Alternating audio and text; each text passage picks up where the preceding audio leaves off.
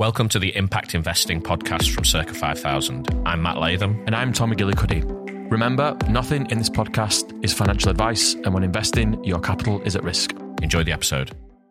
Hi everyone, we're back with episode 29 of the Impact Investing podcast.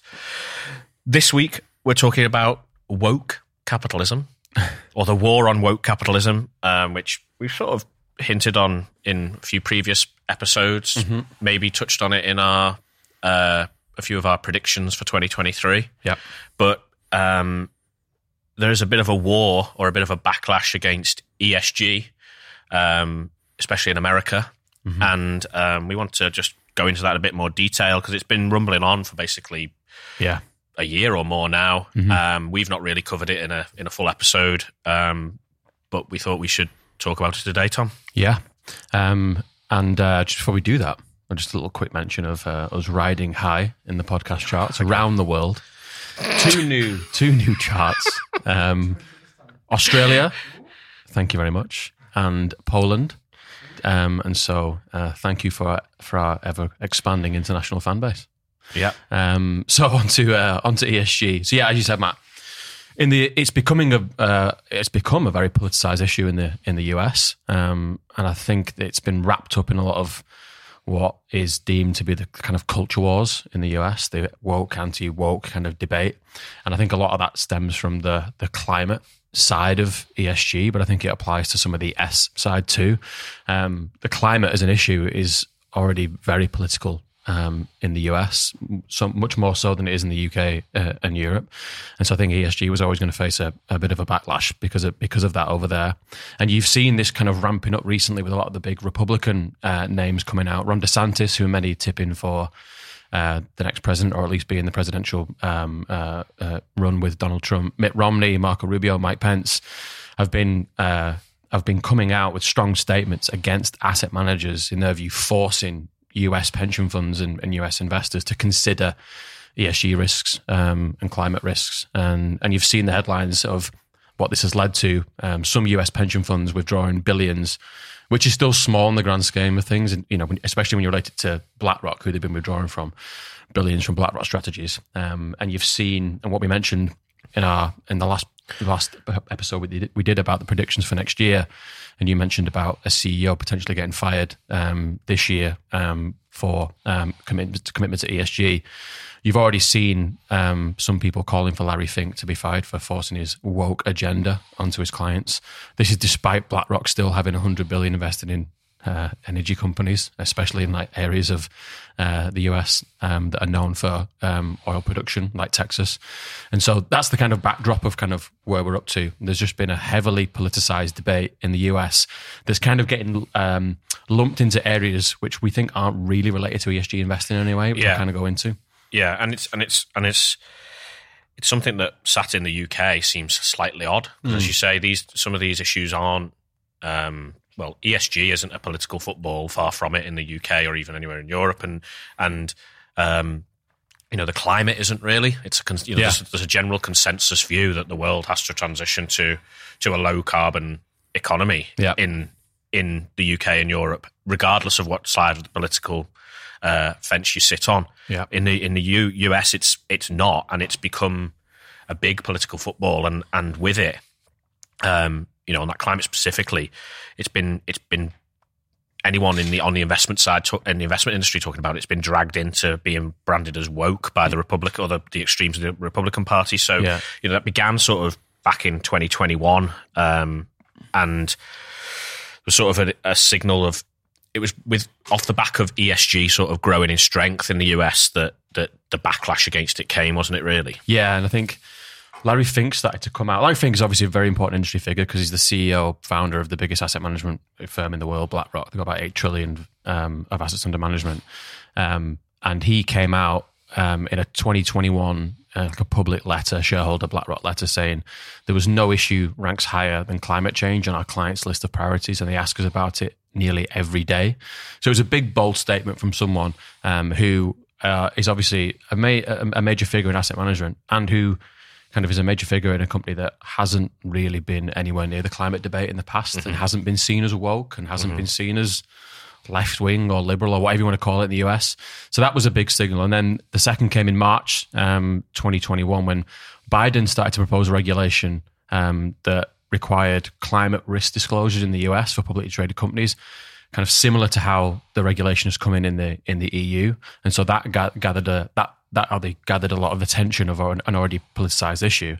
And then there was this situation where there was a small investment company in the US called Engine Number One.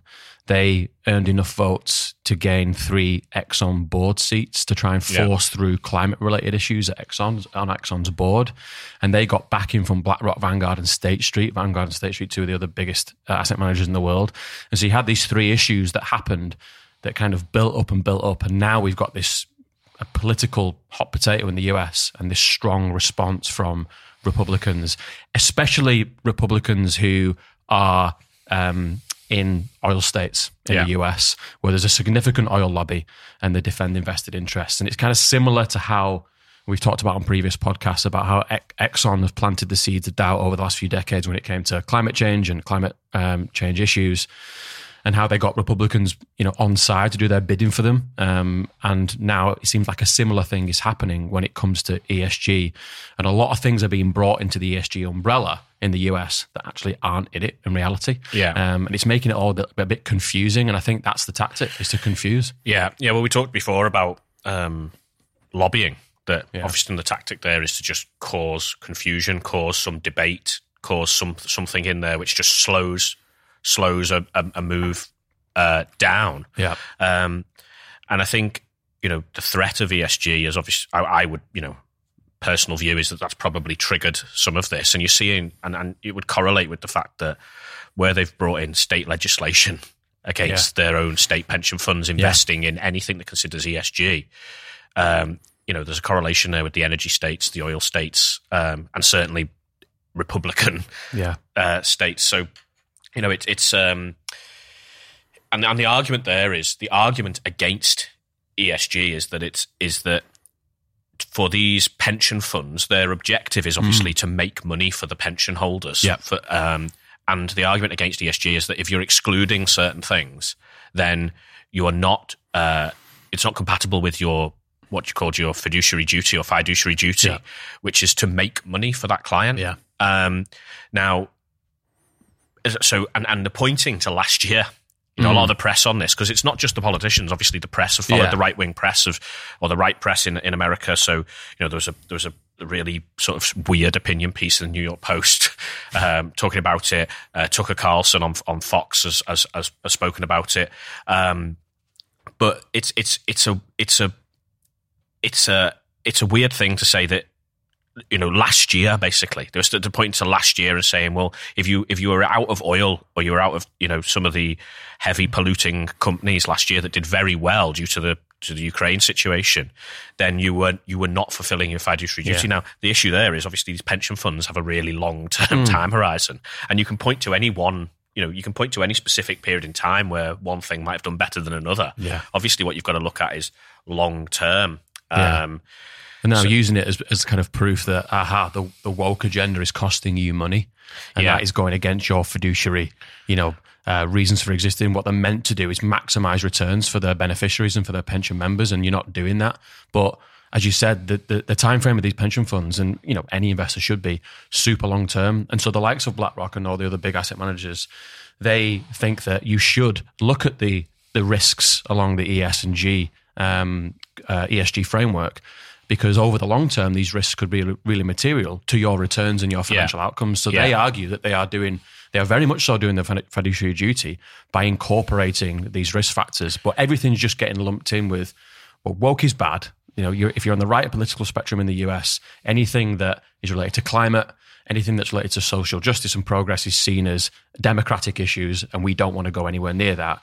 And now ESG, because it includes climate and the word social in there, that sounds bad. And so we'll lump everything with that and we'll call it all bad, and we'll try and get a backlash against it and stop the kind of what I think is the unstoppable trend to considering, ESG related problems and, impact related issues with people's investments and with their money. Yeah. And the investment managers, these aren't, it's not as if every investment manager in the US or the big ones have woken up and suddenly had this moment where all they're interested in is is some sort of woke agenda or or even making the world a better place. They're there to make money, and therefore the ESG frameworks they use and the ESG, risk assessments that they do are there purely with that motive in mind. Is we want to get information's power in investments, right? That's why there's restrictions on public information and private information, etc., to stop people insider trade and all this type of thing.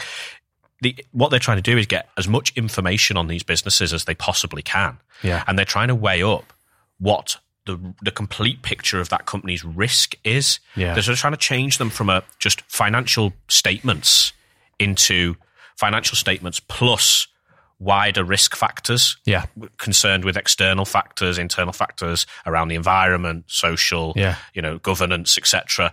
And that is what they're trying to do here. So there's a real danger, actually, that you end up costing these states money because it was almost like you're not using the best in class investment theory. You're not allowing your investment manager to take into consideration all of the factors available to them. You're only allowing them to invest in a very limited way. So, and they've also gone for banks and things like this in these states. So you've actually seen it in some states where their cost of borrowing has gone up because they've been restricted about how they can basically issue and trade their own debt. So, it seems like a bit of a shot in the foot, but they can still point to these last year's performance figures and go, oil companies did well, so why weren't you investing in all of the worst oil companies out there? I think it's interesting because we've been critical of ESG, and we will be critical again of ESG very shortly, but it's not for these reasons. It's not because it's some kind of woke, extreme left-wing kind of agenda. It's hilarious to think BlackRock is an extreme left-wing woke organisation. But to kind of state it again, what ESG is, you just touched on it a bunch there. It's a risk framework used to analyse whether a stock price of a company is going to be exposed to an E, an S, or a G risk that hurts its stock price performance over the long term. It's not about anything else. And so a fiduciary duty is to analyse risk. And if you take this out of the risk analysis, as you just said, you're kind of taking back the progress of the last few decades of including it. Now, it's a good inclusion for risk analysis. We've been critical of it in different ways, but if you look at the E and the S and the G, E is about environmental related risks. Like, for example, a company may have a heavy exposure to coal, which may not be able to be which may not become commercial at some point because of stranded assets. That could be a risk to the stock price. That's an E-related risk. S, social, looking at things like supply chain. Is there any modern slave in the supply chains, for example? That's what that looks at. And G is the one that's always been prevalent in capital markets, looking at the governance of a company. You want to invest in companies that have good governance. For example, it's generally seen as good to have a chairman and CEO role separated for corporate governance reasons. Now, some don't have that, but that's what ESG is. It's a risk framework. It's used very, very broadly across the industry. It's not used for some kind of political agenda or woke agenda. It's impossible to do so if you use it properly. It's purely about stock price performance. And so removing it from the equation is taking a step back on stock price analysis. And I think what people are trying to really getting it confused with, or deliberately trying to get it confused with, is what you might call like woke washing. Where there's a lot of corporates that are very, very guilty of this. Where they try and jump on social issues or even political issues, and they try and align themselves with a cause. Like, for example, you see a lot of the companies that sponsored the World Cup in Qatar. If you look at some of their advertising outside of Qatar, it'll be pride flag, or it'll be associated with some other social campaign. As soon as they go and sponsor the Qatar World Cup, that all gets removed because they realise that in that market it's either not, it's not allowed, or it doesn't land well, and in other markets it does land well. Now, that is purely a marketing, a branding, a signalling exercise. It's nothing to do and would not be taken into consideration by any serious investment manager, whether this company scores highly or lowly on an ESG framework.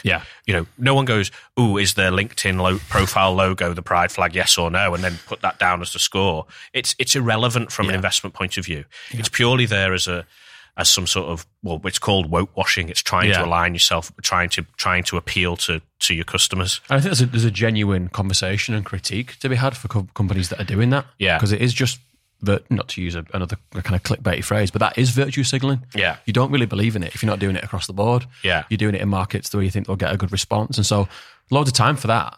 But that's not what ESG analysis has got anything to do with, and you shouldn't confuse them. And so we've talked in the past about ESG shortcomings. I think it's worth just summarising it again here for what we think is the genuine critique of ESG. Yeah. And the idea is that it's not designed to measure the impact of a company in any way, shape, or form. If you look at impact investing compared to impact investing, what you're trying to do there is invest in companies that have a product and service that is linked to providing a solution to a major world problem in some way, climate, social, whatever, and you can measure that impact, and it's going towards populations that need it and demographics that need it. That's what impact investing is, investing in those companies of the future.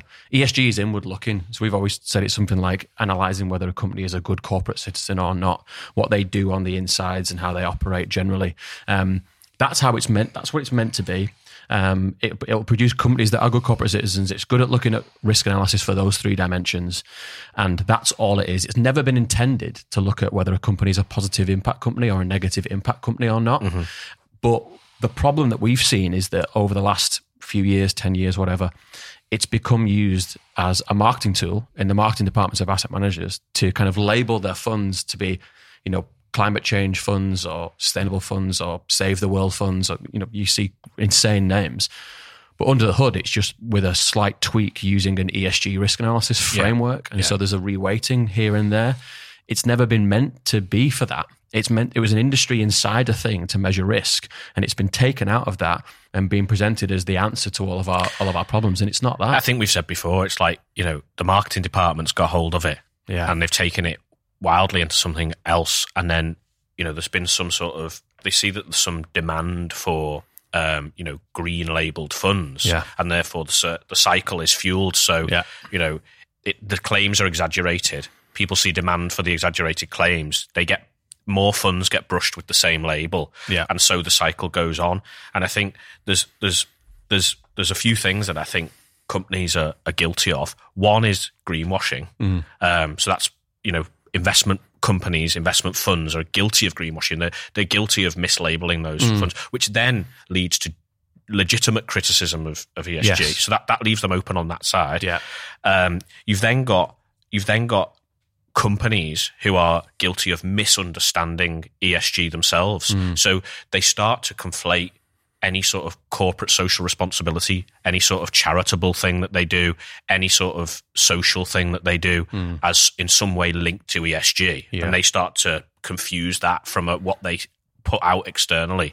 And then you have this woke washing thing, whereas corporates are desperately trying to appeal to certain customers by seemingly aligning themselves with things where it's not really connected to their underlying business model. And the combination of things means there is legitimate criticism that you can have of ESG, and there is some stuff that companies do which is sort of confused and not really aligned with their core business. And it's left it open for the Republicans in America to go and put all of that together, create a load of confusion around ESG, and just call it woke and woke capitalism and throw it all out. There's a real danger as well. I remember last year, wasn't it? Elon Musk tweeted that ESG is a scam because Tesla had been dropped out of one of the main indices because of the ESG disclosures that they don't have or that don't meet the bar.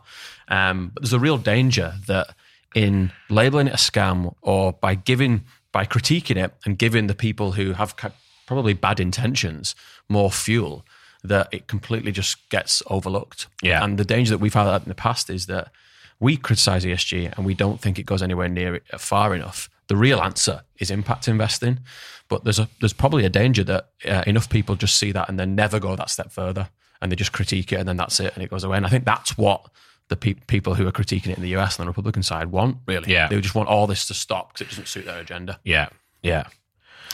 The future, Matthew. What does the future hold? That was last episode, wasn't it? I've done enough of predicting the future. You were very good at it, though. Well, we'll see. We'll see. I mean, it comes back to one of the predictions we did make, though, which was we do think that we did call the death of ESG, I think, or something similar last time round. Yeah. So, I mean, and I do think that this will happen. ESG is being attacked on two fronts. It's being attacked from the impact side of the industry, like us, and it's being attacked from the complete polar opposite of us. I know. And it's going to get caught in the middle, and it's either going to have to get really much better defined and agreed upon, which I can't see happening, or it's probably going to diminish in its importance, and therefore you'll have the anti-woke, anti-ESG investments, and then you'll have the genuine positive impact investments. And I think that's the way you see in the regulation go, that's the way you see in the market go, that's the way you see in the commentary and the politics and all the rest of it go. So I think that's probably what's going to happen. And I think that ESG label will just fall away. And I think people will be really much more careful about branding anything as ESG for the reasons we've just said. And I think people will just steer away from it as a result. Yeah, they'll steer away from it. And then in the future, people are going to get more hot on what you can call proper impact investing. Yeah. And so the proper ones that are built with genuine impact research and with impact DNA at the core will be able to stand out genuinely as investments that are not woke, they're not about a liberal agenda, they're about creating a positive version of the future along investing in certain themes. And I think that would be a welcome transition for the industry. What you might see as well is you might see a bit of sort of stealth ESG analysis. So, you might get the likes of BlackRock and these big companies just saying, well, we're not doing ESG analysis. We wouldn't do that. But we're doing, multi-factor risk analysis. That's 100% what would happen, I think, because really considering ESG risk factors doesn't need to be labelled ESG at all. Yeah. It's really just considering long-term risk factors. Well, that's what it is. And they're all boiled down to financial risk factors. Yeah. So you're all going down saying, you categorize these three areas of risk, but basically you're saying they're investment risk factors. Yeah. If I invest in this company, which of these areas might go wrong? I mean, I'll lose my money. That's all it is. So the mistake they've made in the greenwashing side of it, in the marketing side of it, is making it a form of investing, ESG investing. Yeah. But it's just a tool of analysis. It's a risk factor analysis. It's not a way of investing. It's a part of a puzzle to make a proper investment. And, maybe they'll just call it something else or not call it at all, like you say. Probably. Good place to end. Yep. Thanks for listening, everyone. Thank you, everyone. Impact Investing from Circa 5000. Thank you for listening to Impact Investing, a podcast brought to you by Circa 5000. Remember, when investing, your capital is at risk, and this podcast is not financial advice. If you like what you hear, then please remember to like, subscribe, and share the podcast.